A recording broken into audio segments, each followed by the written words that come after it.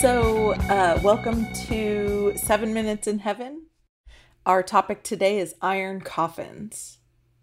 Are you ready for this, Chris? I am. I have no idea what this means, so I'm very curious. Okay, so iron coffins were used at a time in history when technology was advancing in the United States. So, trains were becoming really popular, and people were moving further and further away from their families. This is like in the 1800s.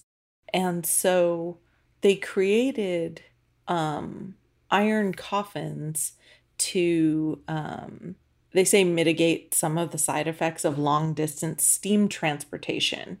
So what that would mean is people were dying far away from their families and they wanted to transport their bodies. Okay. But their bodies were decomposing, and it's a smelly process and a messy process. So they created these iron coffins to make them airtight, which would preserve the bodies. Whoa. Yeah, so because of steam engines, because of trains, this is why they ended up making these coffins. So people didn't want to be buried with strangers. They would be transported home. Sorry, I'm like going back over shit I already said. Circumstances. We don't have much time here, Marianne. You can't be saying the same stuff twice. Okay, so because people were being transported, they needed their bodies to get bloody. That's the third time. Blah. Third time, Marianne. Fuckity fucking, I'm wasting time. So iron coffins are still made today. You can get them. They're a couple $1,000s at the least and probably quite expensive at the most.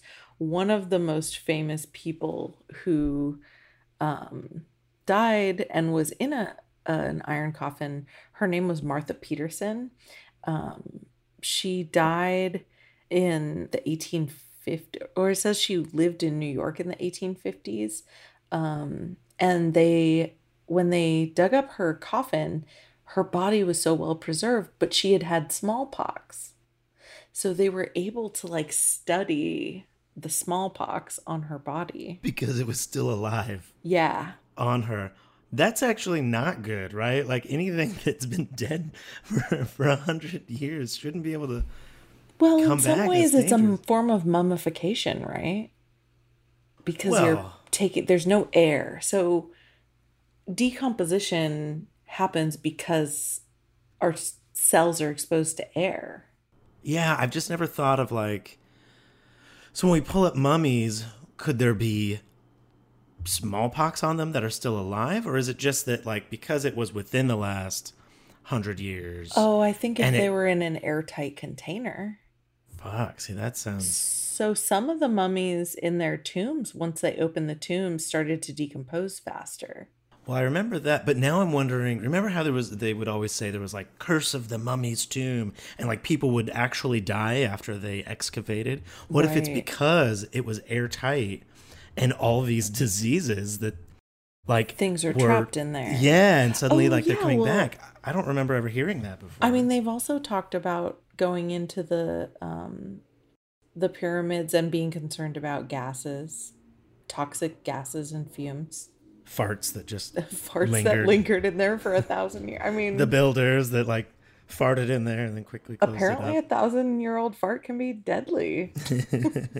So okay, but sorry, going back to it. Well, the purpose of the iron casket is preservation. It's not just to keep the bad smells in. Well, the purpose was to get people home before they decomposed so they could have a funeral. Open caskets were really common, and so I imagine it was like, let's seal them up right away and transport them as quickly as possible to where they're going to be buried. How were they sealed up? Were they like, because I picture like they're riveting, they're like bolting the top on. Does that make sense? Yeah. So how are they I sealed? picture it like a train, like the edge of a train with all the fucking giant bolts. I don't know, but there is an excellent documentary on PBS about it called The Woman in the Iron Casket that everyone should go and watch. It's much longer than 7 minutes.